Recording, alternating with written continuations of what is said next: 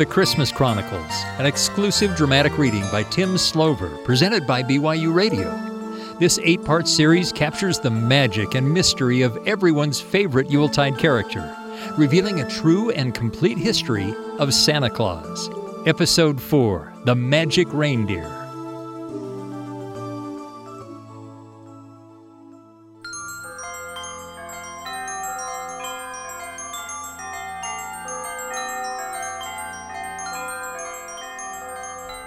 The wedding of Klaus and Anna was so glorious and merry and filled to bursting with good food and drink that everyone in the village under Mount Feldburg talked about it for 3 months.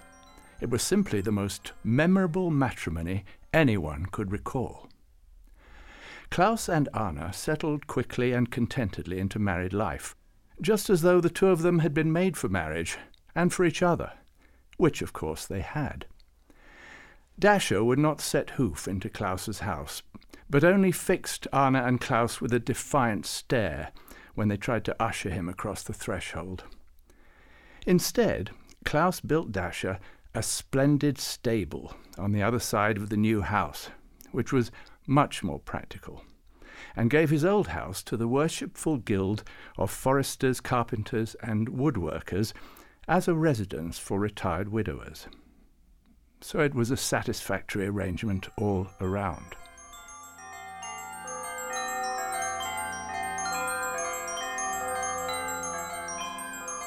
Now it will be recalled that Klaus and Anna's nuptial fell just a few weeks before Christmas Eve, and also that Klaus had agreed to include in this year's delivery of Christmas toys a village on the far side of Mount Feldburg. And so it fell that on one clear frosty evening in mid-December, Anna and Klaus were lying snug in their large carved bed, doing what they so often did in those early newlywed days. That is, Anna was embroidering a scene of the bloody and drunken battle of the centaurs and Lapiths onto a coverlet she had just stitched, and Klaus was polishing off the last of her rabbit stew with sugared almonds. For Anna had found that with her new stove she liked cooking very much, and Klaus had found that he liked it too.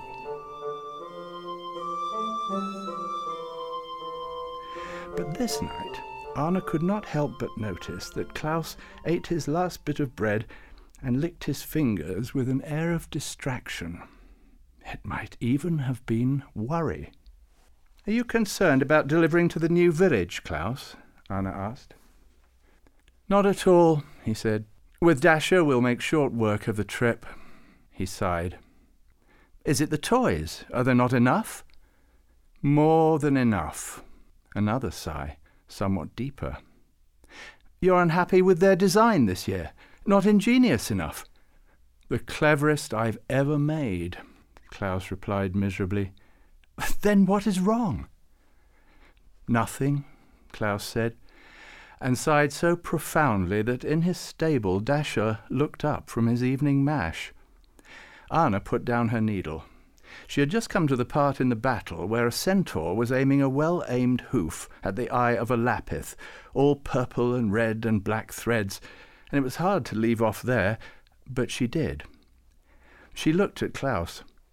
"Husband," she said, "you are the least skilled liar in the known world. What is wrong?" And then, with a cry of anguish, Klaus threw back the covers, scattering Anna's stitching to the 4 posters, and paced the floor. He told her everything, how last Christmas half the toys he had delivered had been stolen from the village doorsteps and burned in a fire behind the guild hall, how it had wrung his heart to see the disappointed looks on the children's faces, and how the doer of the evil deed had given him a stare of such malice at their wedding that he knew he would try to repeat his misdeed this Christmas. He stopped his pacing and looked at Anna in anguish. "And how am I to prevent it?" he concluded. "How can I stop Rolf Eckhoff? I cannot think of a way." Nor could Anna at first. But then her eye lighted on the scattered skeins of thread, and she laughed her silvery laugh.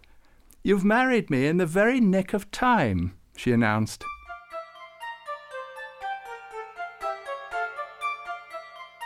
And so it was that on that year's Christmas Eve, clad in his splendid new red coat and breeches, Klaus found himself shuffling cautiously along the roof of the first house on his delivery rounds. He looked down at Anna standing in the sleigh. "You're doing very well," Anna hissed up to him encouragingly. Klaus found that he did not have quite the head for heights he had imagined, but in another few steps he was at the chimney, and luckily in those days chimneys were very short. He peered down it and saw only darkness. Good. No fire burning down below. Then he let down the toy he was carrying, one of his signature bears, by one of Anna's embroidery threads. When it was a few inches above the fireplace, he swung the thread wide and let it go, and heard the bear land satisfyingly on the floor beyond the hearth. Thump! He had just delivered, for the very first time, a Christmas toy down a chimney, and thus safe from the thievery of Rolf Eckhoff. He turned around and grinned at Anna down below. "Thank you for thinking of this," he mouthed. She helped him down from the roof, and they were quickly off to the next house. True, letting toys down chimneys, or simple smoke holes, as many of the village houses had instead, took extra time. And true also, Klaus landed a few toys in smouldering remnants of nighttime fires at first, and had to try again with a second toy. But the novel deliveries only had to be made in his own village, where Rolf Eckhoff was lurking. And with Dasher's speed, he and Anna easily made up the time on the rest of their appointed rounds, including the village on the other side of the mountain. They were home 3 hours before the matins bell chimed in the frosty Christmas dawn, and amid the clamour and glee of the children which floated up to their house as they stood tired but satisfied, arm in arm on the threshold of their house, they did not hear one wail or sob. All the blessed toys were safe. Nor did they hear the muffled shriek of rage and frustration from inside Rolf Eckhoff's house. He tried to shut out all the happiness with a feather pillow over his head, but found that he could not. His mind was poisoned now, almost beyond reason or reclaiming, and any success of Klaus's or crossing of his own plans heated his blood so intolerably that to cool it he had to smash or rend whatever object his eye lit upon. This he did now, and I'm afraid his house suffered for it, starting with the feather pillow, which he tore so violently that for a whole minute there was a blizzard inside his house. But an hour afterwards he sat on the floor, for he had broken all his chairs, and brooded his revenge in cold, clear anger. He did not know what he would do. He did not know when he would think of it. But he knew that he would. And Rolf Eckhoff was the sort of man who could wait.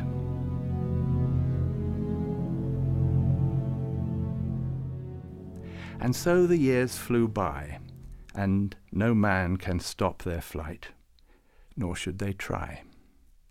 Each Christmas, Klaus and Anna and Dasher delivered toys to a wider and wider realm of children. Each year, Klaus became more and more expert at letting toys down chimneys and smoke holes as a ward against Rolf Eckhoff, until it became his preferred method of toy delivery, though in truth Rolf Eckhoff never again tried to steal Christmas toys. And people in all the villages learned to damp down their fires before they retired on Christmas Eve.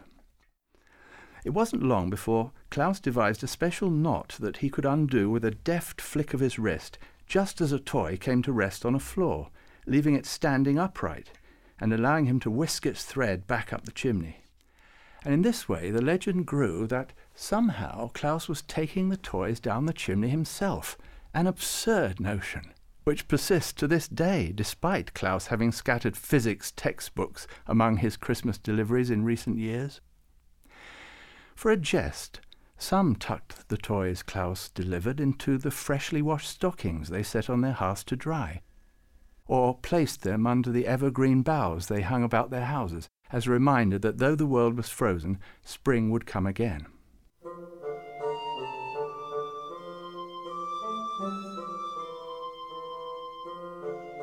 Anna and Klaus continued in their professions, for their need of extra means to purchase wood and carving tools grew greater and greater. Anna stitched, Klaus joined and worked wood. Each year was busier than the year before. Still, Anna found time to indulge her new passion for cooking ever more sumptuous meals, and Klaus found time to eat them. And since Anna's dishes tended much more towards the gravy and dumpling and goose variety, still and always Klaus's favourite meal, than they did towards the celery and cottage cheese and one single radish on a plate variety, Klaus's girth improved wonderfully.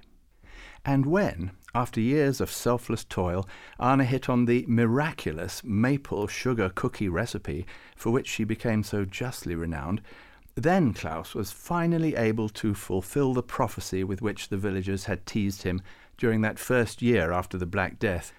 "You'll grow fat if you keep eating like that."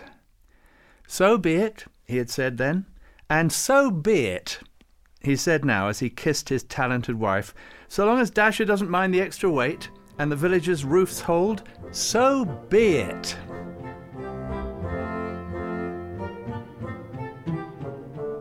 But Anna's culinary talents did not extend only to Klaus. No person in the village under Mount Feldburg ever went hungry if Anna could help it. So long as her larder held out, Anna fed all and sundry, and heaven help anyone who tried to resist a second helping of anything. They got a tongue lashing about keeping up their strength, and were then watched over until they had eaten everything she had devised for them. And so, when the harvests were good, all girths improved as the years rolled by. But specially did Anna see to the retired widowers of the worshipful guild of foresters, carpenters, and woodworkers. They had made of Klaus's old house an ever-expanding warren, as each added on his own room. But they took their meals in a splendid common dining hall that they had laboured together to construct. The joke went round the guild that you had better retire hungry, because Anna was going to fill you right up to the brim once she got you in that hall. In due course, Father Goswin, having heard the joke, moved in, even though he was not a member of the guild and had not retired. "You all need spiritual guidance in your waning years," he said. Pass me the shepherd's pie." He was welcomed, and he soon wrote a moving epistle to the bishop about how he had founded this charitable institution for widowers, which was no more than he came to believe.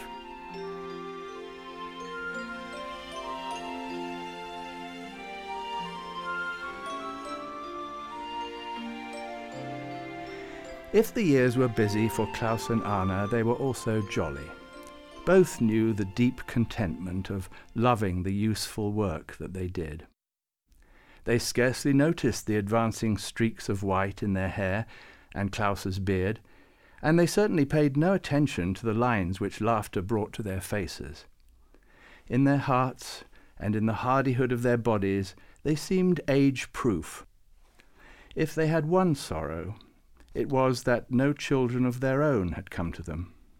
But then, as Klaus often said, and Anna agreed, it tempts fate, heaven, Father Goswin corrected them, for two happy people to have all their desire, and surely they felt a stake in the lives of hundreds of children throughout the villages of the Black Forest.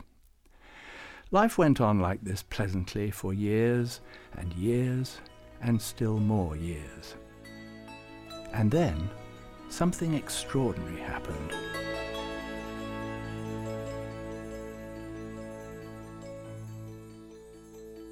One summer, Rolf Eckhoff turned up at the retirement home.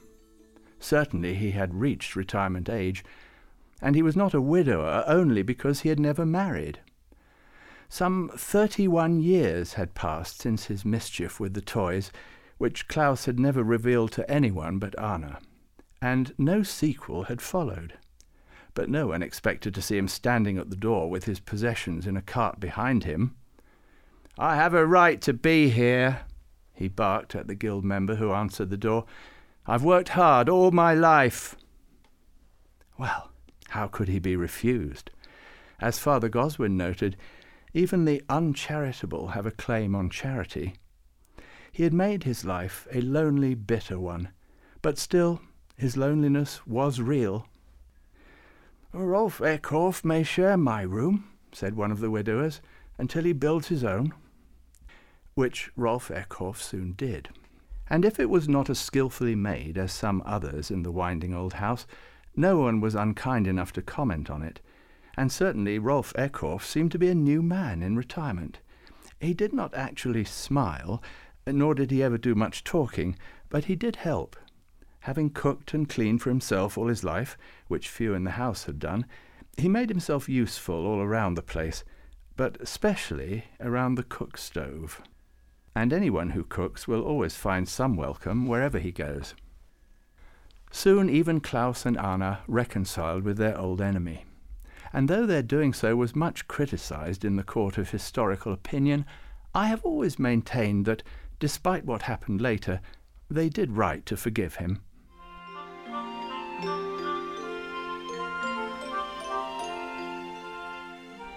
On the Christmas Eve, after Rolf Eckhoff came to the retirement house, Klaus readied himself for a long night of deliveries. The very last village in the Black Forest had been added to his rounds at the St. Bartholomew's Fair that summer, and so he would be travelling farther than ever.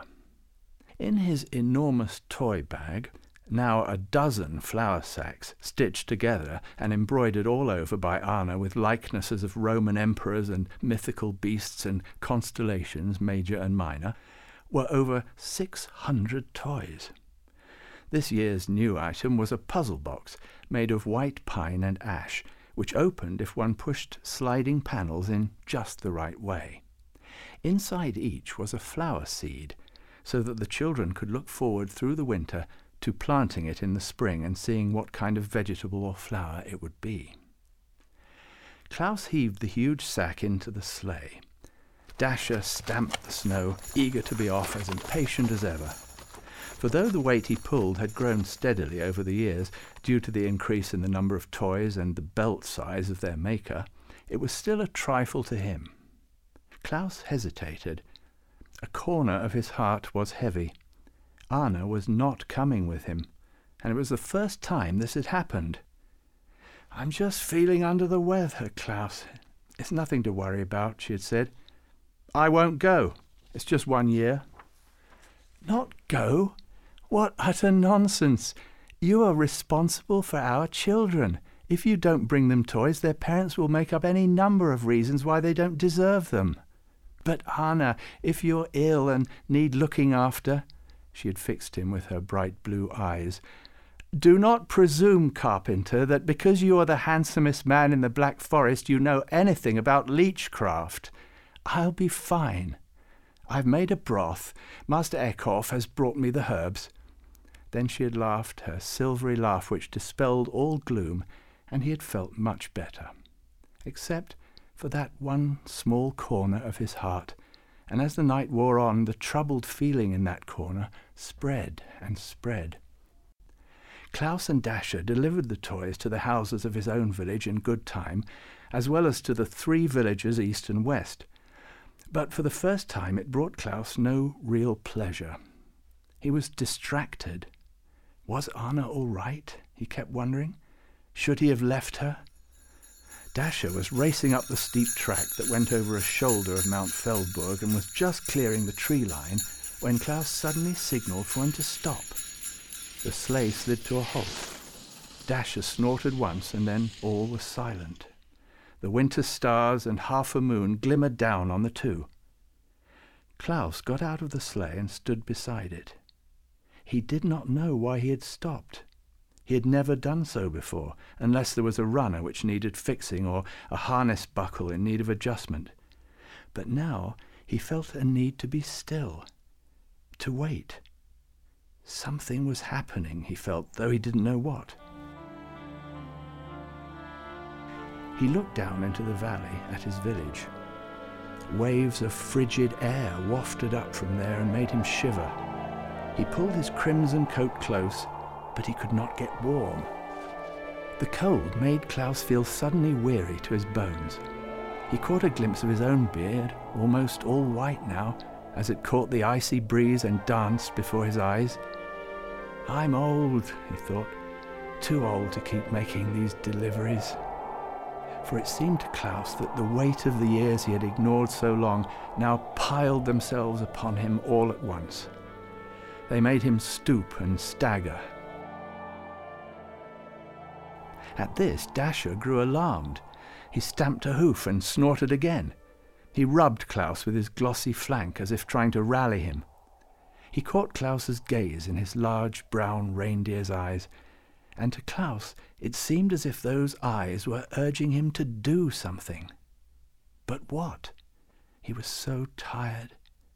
Impulsively he threw his arms around Dasher's neck, his own eyes filling with sad and weary tears. "Great heart," he spoke low into the ear of the beast, "I feel my strength is gone. I feel I'm at the end of things. What shall I do?"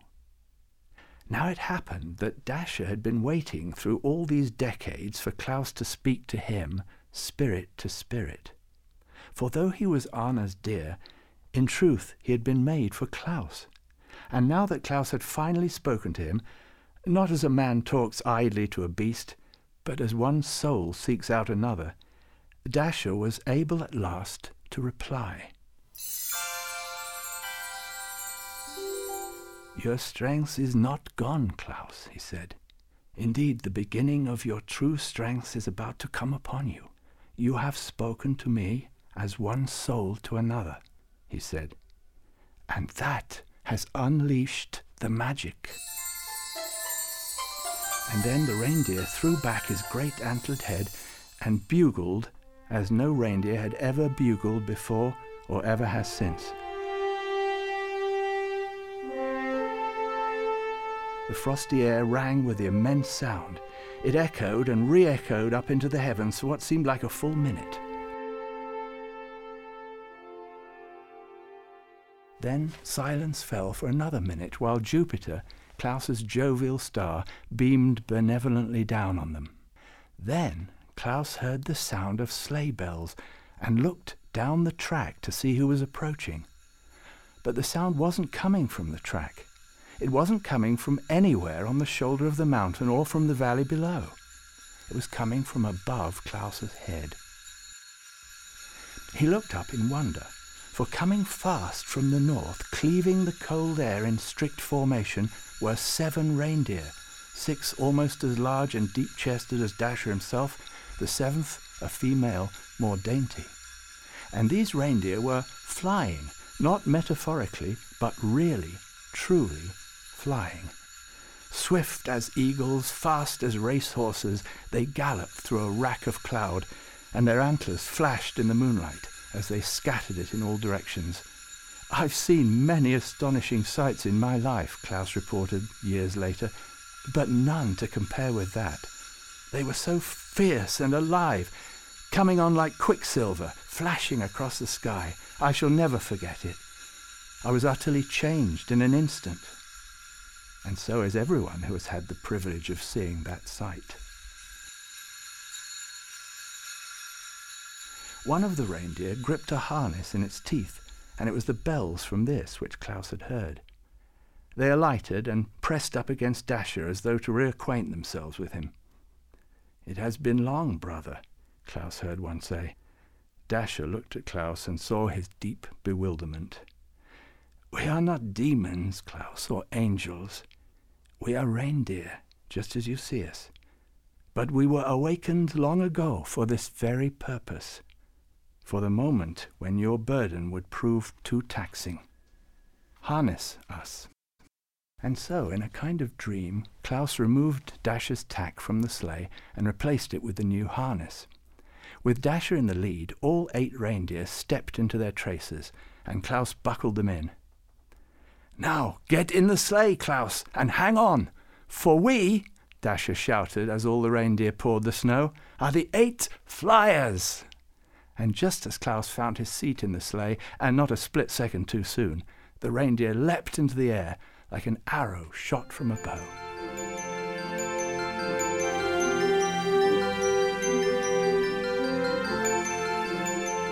Klaus's first flight was more glorious than any of us who have not ridden in a sleigh pulled by flying reindeer can ever know. After a few moments of initial vertigo and not knowing up from down, he took to flying in his sleigh as if he had been born to it, which of course he had.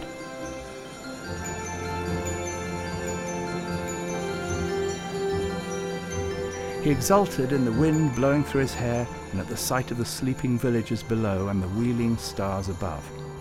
And when he thought of how quickly he would be able to get his toys to the children now, and then when he thought that he could be let down to a roof rather than having to climb up to it, and then finally when he thought how quickly he would be back by Anna's side, sheer joy bubbled up in him. He began, and then noted as he warmed to his theme, and then finally in his deep, rich bass, he laughed as he sailed through the roaring winter night.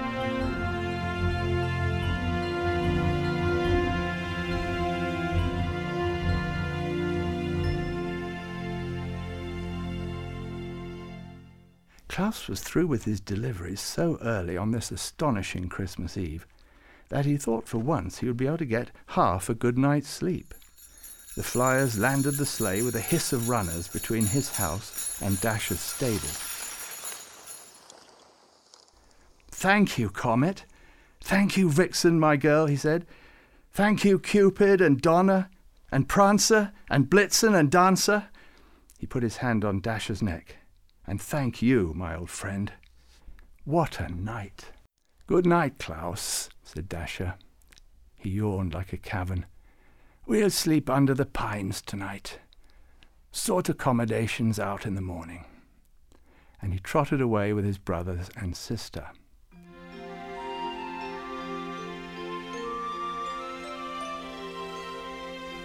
Through the window, Klaus saw a candle lit in their bedroom. He smiled to think how surprised Anna would be to see him home so early. But when he got to his bedroom, what he saw at first was not Anna, but Father Goswin. He was sitting in a chair beside their big bed, dressed in his church vestments and speaking Latin. When Klaus entered the room, the priest looked up, and Klaus saw the tears on his face. Then he saw his beloved wife, small and still under the coverlet on the bed, her eyes closed. He did not understand. Anna was never still.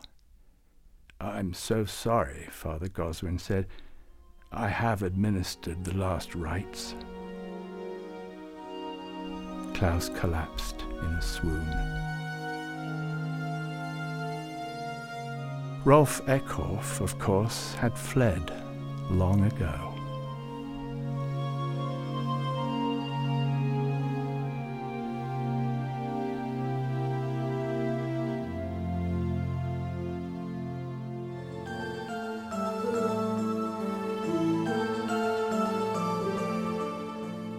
You've heard Episode 4, The Magic Reindeer, from the Christmas Chronicles, performed by Richard Johnstone. Next time, hear the Green Council convenes. The Christmas Chronicles is an 8-part dramatic reading written by Tim Slover. Music is by Robert Roberry. To hear the entire Christmas Chronicles, go to our website, byuradio.org.